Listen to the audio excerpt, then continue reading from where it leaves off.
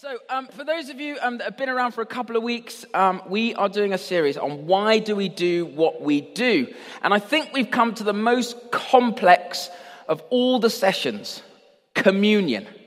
Why do we take communion? And I think it's complex because each of the other weeks have been a response, right? We gather as a community because we've been adopted into the family of God. We listen to teaching because we want to know more of God. We respond to God with singing, and even our prayers are a response to what God has done on the cross. And then we come to communion. Now, let me be honest, I can see it in your faces. You're here on a normal HTC Sunday, and suddenly you're like, ah, there's liturgy. And you're like, oh, it must be communion week. And then we make you line up in rows with kind of soft music in the background. It's much like being at a pub, isn't it? And you get to the front of the queue, and you're like, the house red and a bread with dip.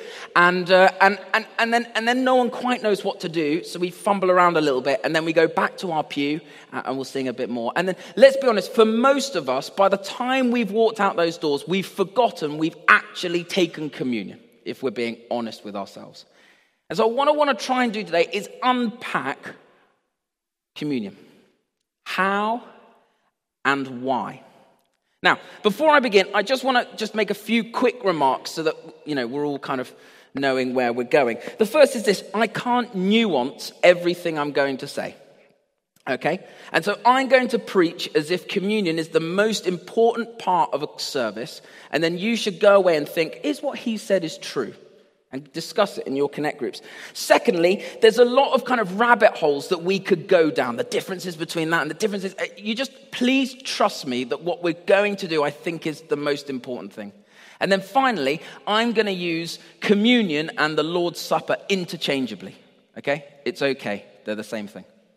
Okay? So now that we've got that all out the way, because there's so much confusion around communion, I'm going to do how and why do we take communion. And for how, what I'm going to do is I'm going to take us through the whole communion service. And so we're going to do the peace together, we're going to confess together, and then the high point of the service will be at the end when we take communion together.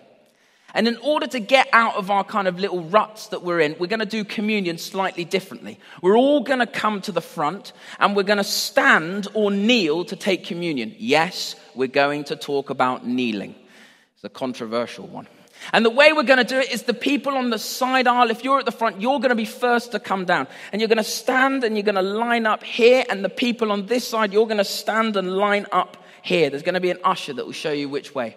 And we welcome anyone who knows Jesus to come and take communion. And the way I want to kind of frame all of this, the how and the why, is to look at Paul's rebuke of the Corinthian church. So before I do, let's pray. Heavenly Father, we thank you so much for the gift of communion. And we thank you for what you are asking us to remember, the great sacrifice of your Son. And I pray now with all of us who have baggage, all of us who have thoughts, all of us who have fears about communion, all of us who have apathy for communion, I pray now, Holy Spirit, that you would come and minister to us, that we would see the great sacrifice even more clearly. We ask this in the name of Jesus. Amen. Amen. Can I invite you to grab a Bible at the end of your rows and turn with me to 1 Corinthians chapter 11. 1 Corinthians chapter 11, and you can find it on page 1153. Corinthians chapter 11, and the first part of this passage is the why. Why do we do what we do? And then the second part is the how. How do we do it? And we're going to do how before why. I'm not sure why, but that's how we're going to do it. Okay? So, that's my only joke of the whole evening. Okay, chapter 11, verses 23 to 30. For I received from the Lord what I also passed on to you. The Lord Jesus, on the night he was betrayed, took bread. And when he had given thanks, he broke it and said, "This is my body, which is for you. Do this in remembrance of me." In the same way, after supper, he took the cup, saying, "This cup is the new covenant in my blood. Do this whenever you drink it in remembrance of me. For whenever you eat this bread and drink this cup, you proclaim the Lord's death until he comes. So then, whoever eats the bread or drinks the cup of the Lord in an unworthy manner will be guilty of sinning against the body and blood of the Lord. Everyone ought to examine themselves before they eat of the bread and drink from the cup.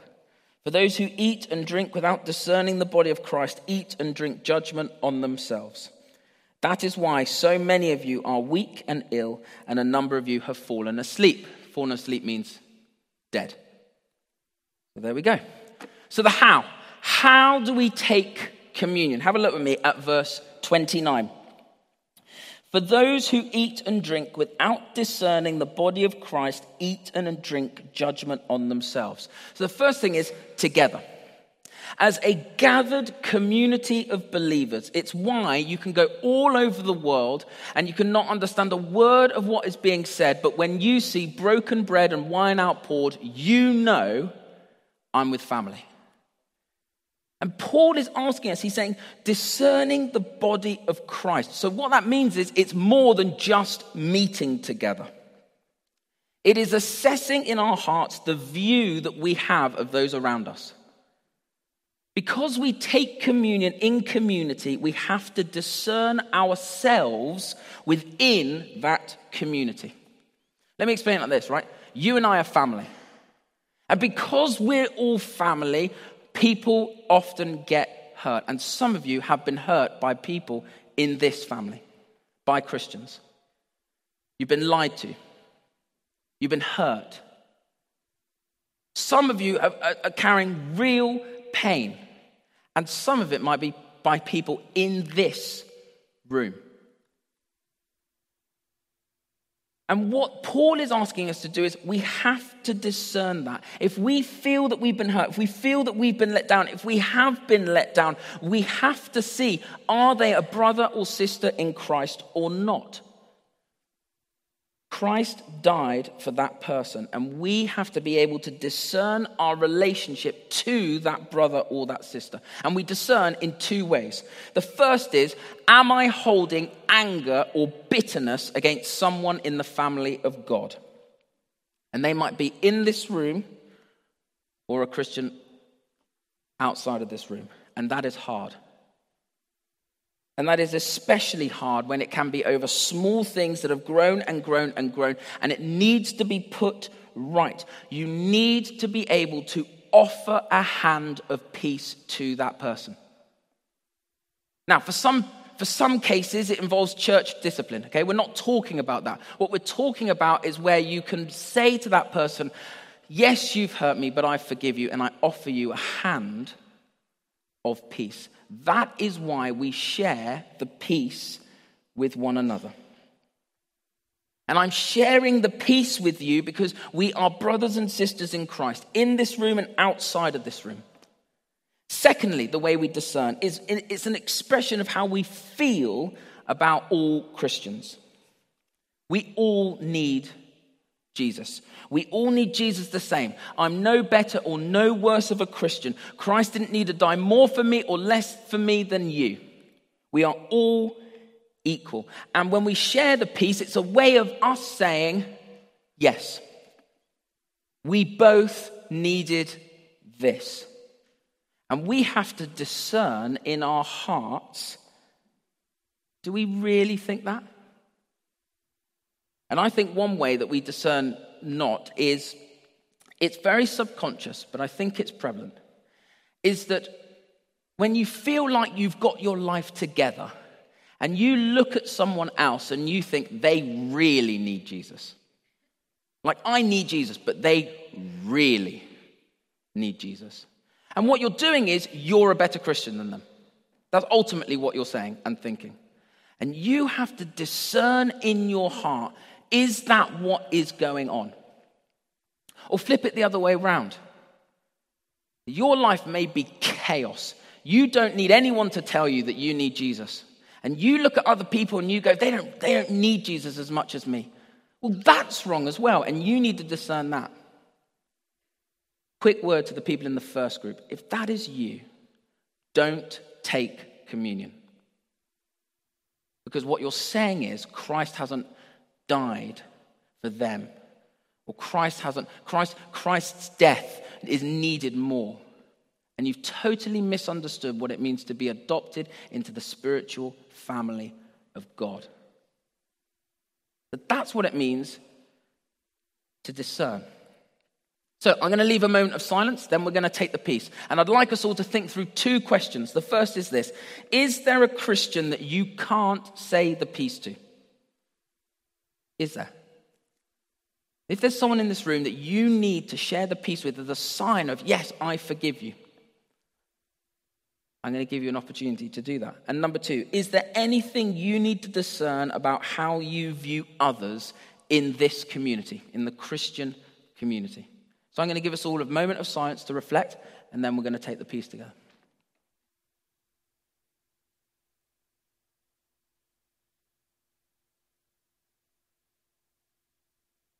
Can I invite you to stand?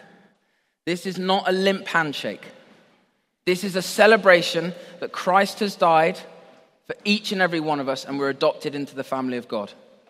If you're at the end of the row, you should feel free to go out of your row. And if you need to do business with someone, you should do that. The peace of the Lord be always with you. Let's offer one another a sign of the peace.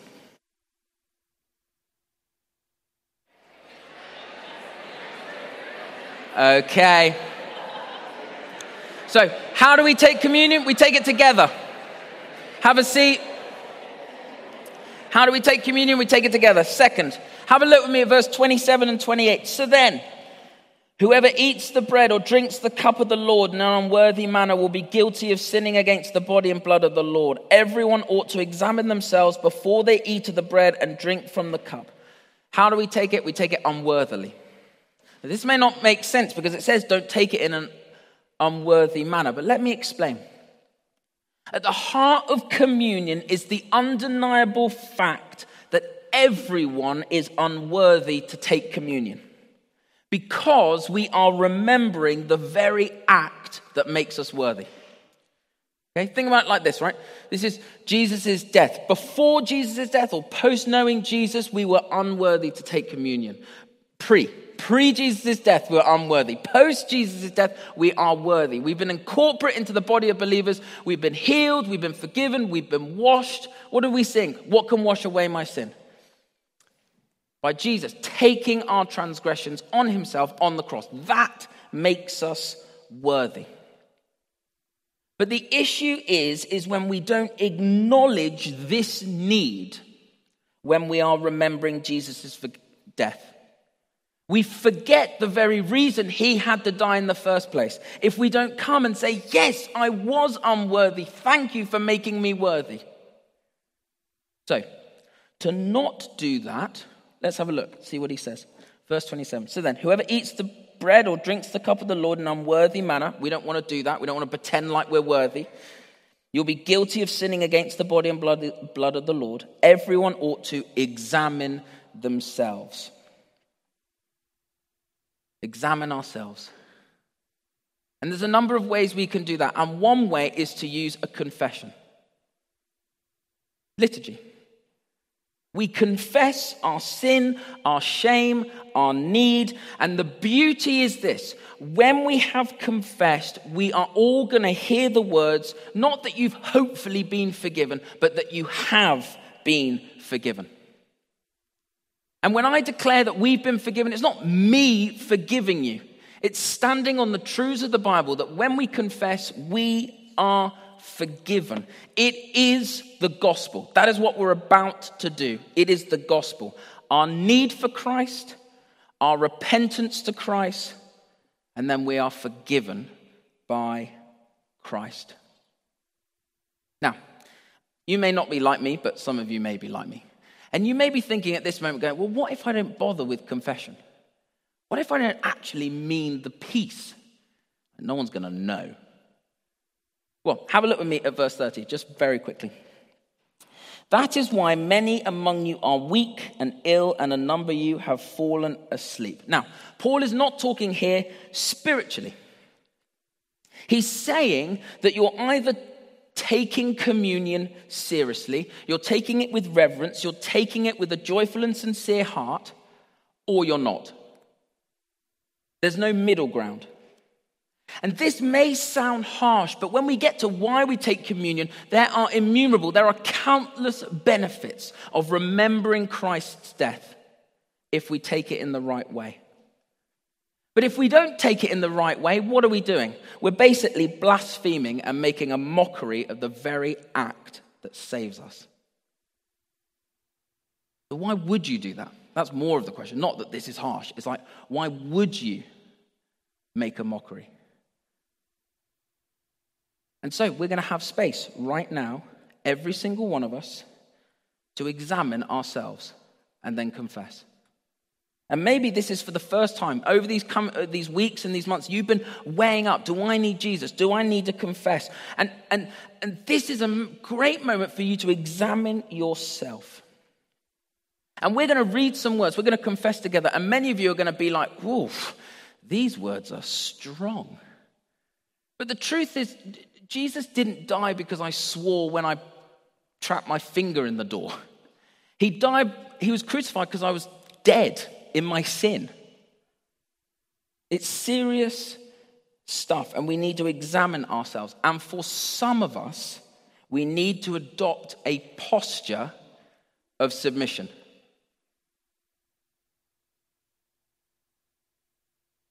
Chatting away. For some of us, we need to adopt a posture of submission. Let's be totally honest. Right now, we live in one of the greatest cities the world has ever known and probably will ever know. And some of us in this room are incredibly powerful.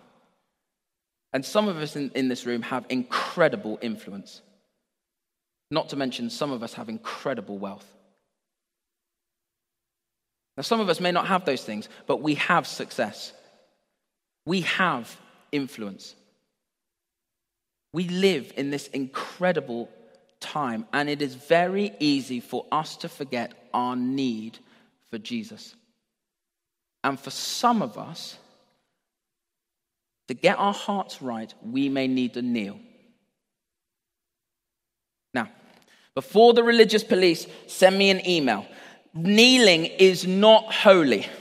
It doesn't make you any better than anyone else. But what it can do for some of us is to get our hearts right, because we come to this with nothing. With nothing. So, for many of us, our greatest need is the realization that we need Christ. That's for all of us. And for some of us, we need to get on our knees and remember that without him, we have nothing. So, I'm going to leave space. If you would like to kneel, please kneel. And if you would like to stay seated, please stay seated. And then we're going to confess in a few minutes.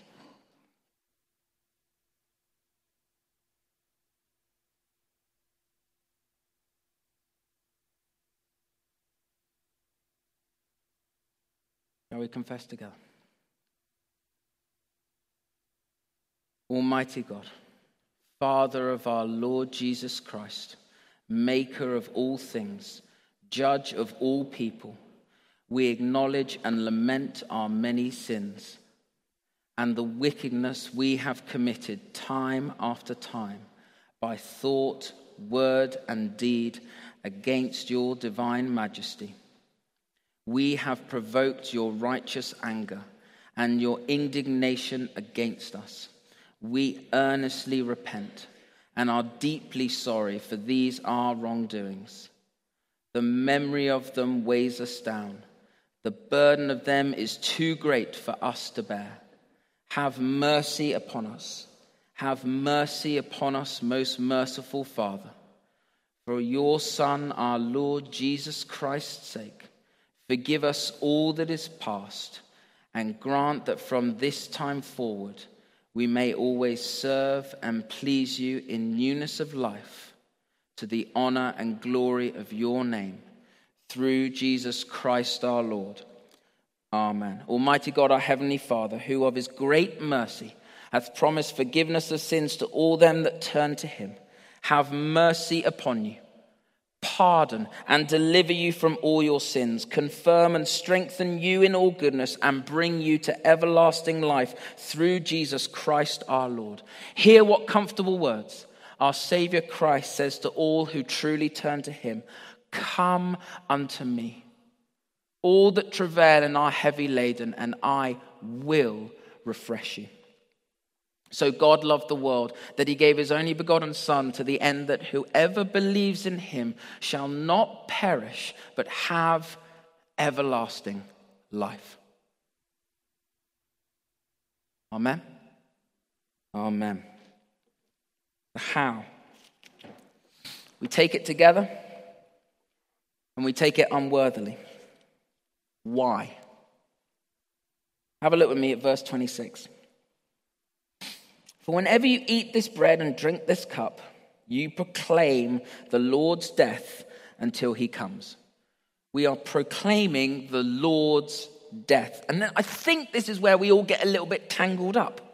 You know, we kind of have this, Jesus dies on the cross, and a response to Jesus dying on the cross, we proclaim the Lord's death. It's like sung worship, right? It's responding to the act of salvation in the taking of the Lord's Supper. But that's not what the passage says. It's not what we're told to do. Have a look with me. This is not what it says, but this is my body, which is for you. Do this in response to my death for you. In the same way, after supper, he took the cup, saying, this cup is the new covenant in my blood. Drink this in response to the new covenant bought for you. It's not a response.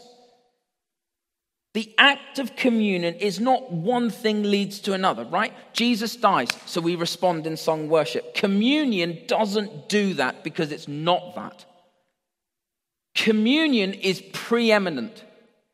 It holds all the other things together because at its root, it is purely remembrance. If all the other things are responses, communion at its heart is stripping everything back, and we come to take communion with what? What do we come to take communion with? Nothing. We come to take communion with nothing. We had Jesse and Elsie. They're part of our youth. They're on work experience with us in the office. And unfortunately for them, it was while I was thinking through communion. So they had a kind of hours of being grilled on what they thought about communion. It was quite intense, to be fair. But I'm leaving, and it's good for them to learn. And I thought it was, helpful part of their growing process. And throughout all of this, Jessie said something fascinating. She said, so communion is coming back to grace. Yes, sung worship and prayer and teaching is all about grace, but it is about explaining or responding to grace. Communion is about coming back to the heart of grace. We don't come with our voices, we don't come with our money, our intellect, we don't come with our wisdom, we don't come with our theology. We come empty-handed to remember the extraordinary and lavish gift of grace that has been shown to us. That is the weight, that is the reverence of communion. The problem is this. The problem is that you've got churches that have gone, yes, we need to have reverence, but they've swung way too far in order to try and keep hold of that reverence. And so they've made this idea that when Jesus was talking about this is my body, they think this means literally. Jesus never meant it to be literal. He does this time and time again. He's not literally a vine. He's not literally a gate. He's not literally a loaf of bread. It's not literally water, right? So they get it wrong. But the problem is this. Then you have churches like the church I grew up in that swing totally the opposite way, and they totally devalue the Lord's Supper. At best, it's a kind of like, if we don't want to do prayer ministry, we'll tag it on at the end. At worst, it's an inconvenience. Both are wrong. Now look, I'm not mocking anyone. What I want us to do is to think through where we are and where we swing. Okay, so I'm not mocking, I'm not digging, I'm just highlighting. But often I've met people that grew up in the Roman Catholic Church, and they'll say, I grew up in the Roman Catholic Church, and then I came to faith, and I don't like taking communion. I find it difficult. And I go, you don't like you don't like proclaiming the Lord's death? Or, we'll have people that have come to our church, and they've grown up in church that kind of, with us, they're going, I don't like how you make communion such a big deal with the liturgy. And I want to go, it is a big deal. It is a big deal. 50 years, many of us will know this, but 50 years ago, Neil Armstrong and Buzz Aldrin, they landed on the moon. Buzz Aldrin, he was a devout Presbyterian. And so he went to his pastor of Webster Presbyterian Church, and he said to him this. He said, I've been struggling to find the right symbol for the first lunar landing. What did the pastor encourage him to do?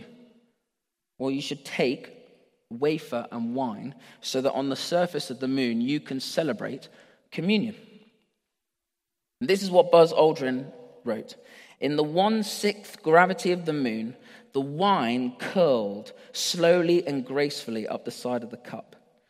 It was interesting to think that the very first liquid ever poured on the moon and the first food eaten there were communion elements. There he is, proclaiming Christ's death. In one of the greatest achievements humanity has ever accomplished, he proclaimed Christ's death. So, why? Why do we take communion? To proclaim the Lord's death. But then the question is, well, why? Why not just have another response? Why do we have to do this remembrance thing? And because the truth is of the human condition. And the human condition is to forget. And that is amplified when it comes to Jesus Christ. You see it all the way through the Bible. People totally forget what God has done. And then in the Gospels, it kind of becomes even more stark. Think of Matthew 26, right? Jesus gathers his men. These are his guys, the 12 closest guys to him. And he gathers them and he's going to share the Passover meal. What's the Passover meal? The Passover meal is the remembrance meal of what God has done, how he's taken his people out of slavery and made them free. It's a massive deal. And they're remembering that moment. They're remembering the salvation of their forefathers. And it's all there, all of it set up. And we know it's there because it's written about. The wine is there to remember the blood of the Lamb. The unleavened bread is there to remember that the Jewish people were called to be set apart. But the main thing isn't there. Where's the lamb? That's the focal point. It's basically like Christmas without turkey. It's birthday without cake. Passover without lamb. It just doesn't happen, and it's not there. And Jesus, by not having it there, is ignoring the old covenant, the old sacrifice, and the old salvation way. Why? Because he's ushering in a new covenant, a new sacrifice, and a new salvation way, because the new lamb is there at the table. Lamb of God who takes away the sins of the world. He's there. He's among them. And what does Jesus give them? What does Jesus give them to remember this moment? He gives them a remembrance meal. Why do we take communion? To proclaim the Lord's death. Why do we proclaim the Lord's death? To remember. Why do we need to remember? Because the human condition is to forget. Let's take a moment to think about who was around that table that night. Peter. In a matter of hours, he's going to deny knowing Jesus. And don't give me, he was ashamed or he was scared. The truth is, he forgot. He forgot seeing Jesus in all of his glory at the transfiguration. He forgot Jesus was the Son of God, which he had said with his own mouth. He forgot all that he experienced with Jesus. Peter had been there from the very beginning, and he forgets it all. He forgets the value of Jesus. He forgets God. But it's not just Peter. It's Judas. 3 years Judas has been following Jesus, and he's seen him heal the sick, cleanse the lepers. He's sat with him. He's heard his teaching. He's cried with Jesus. He's laughed with Jesus. He's seen Jesus take control of nature, and Judas is going to throw it all away because he forgets God. And he trades it all in for 30 pieces of silver. It's not just Peter. It's not just Judas. It's me. It's you. Can you imagine forgetting Jesus like Judas? Some of us don't even have to imagine it. How many times we've taken a job or accepted a promotion or been in a relationship knowing it would compromise our relationship with Christ. We've sacrificed our relationship with Christ for fleeting success or comfort, and it's because we forget. And we cannot live as disciples of Christ if we don't remember. And Christ is showing us the problem. He's got his top guys with him. Why would he give them a remembrance meal if he thinks they're going to remember? Because he's saying, you are going to forget. All of humanity is going to forget. Holy Trinity Clapham, you will forget. No matter how good your worship is, no matter how good an experience is going to be, you will forget. And let's be honest, how easy is it for us to forget? Let's be honest for a minute. How we forget Jesus, we forget our salvation. As Jesus is led up the path, his back is ripped open. He is mocked, he is scorned, and he is placed on a tree, and he becomes a curse for you and me. But we forget that. He's brought naked in absolute agony and in absolute shame, and he is mocked by a crowd for you and for me. But we forget that. And he has nails through his wrists, and he hangs on a tree, bleeding to death like a gutless fish. But we forget that. And then he dies. But we forget that. And then he's buried in a borrowed tomb like a peasant. But we forget that. And then God raises him to new life. But we forget that. He became our sacrifice. He who knew no sin became our sin so that we wouldn't have to face punishment or hell or any of those things. All we face is the loving song of the Father that sings over us. But we forget that.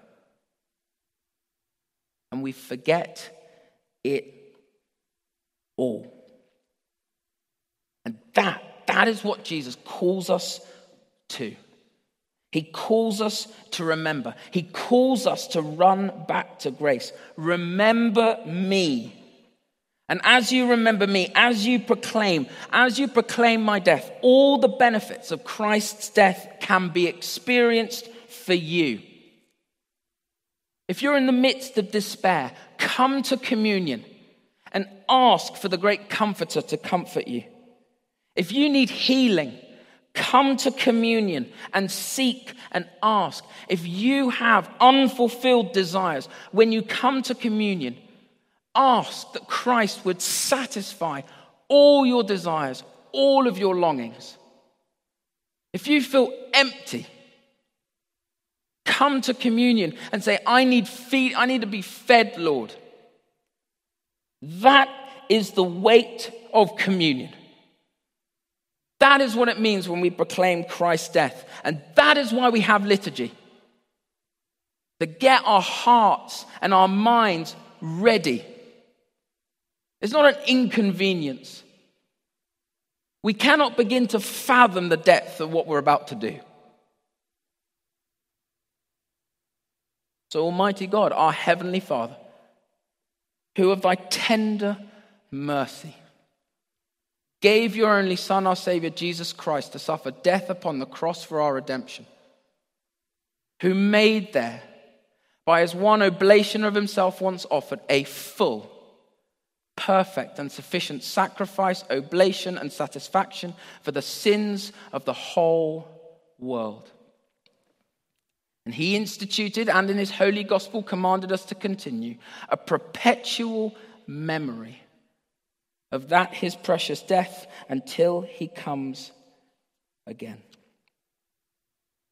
Hear us, O merciful Father, we most humbly beseech thee. And grant that we, receiving these creatures of bread and wine according to thy Son, our Saviour Jesus Christ's holy institution, and in remembrance of his death and passion, may be partakers of his most blessed body and blood. Who in the same night that he was betrayed, he took bread and he brake it. And he gave it to his disciples, saying, "Take, eat. This is my body which is given for you. Do this in remembrance of me." And in the same way, after supper, he took the cup.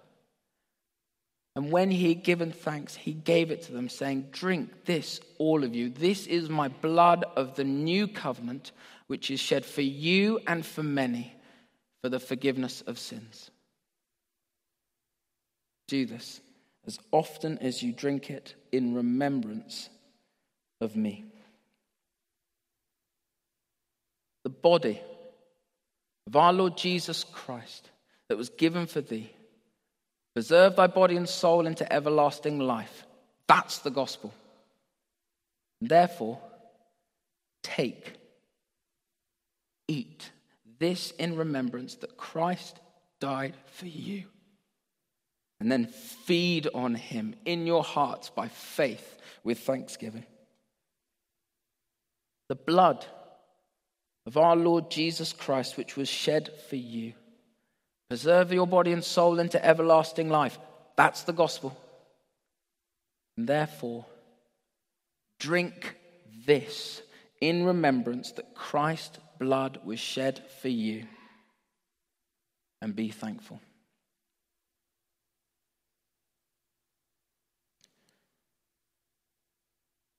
Shall we come back to grace?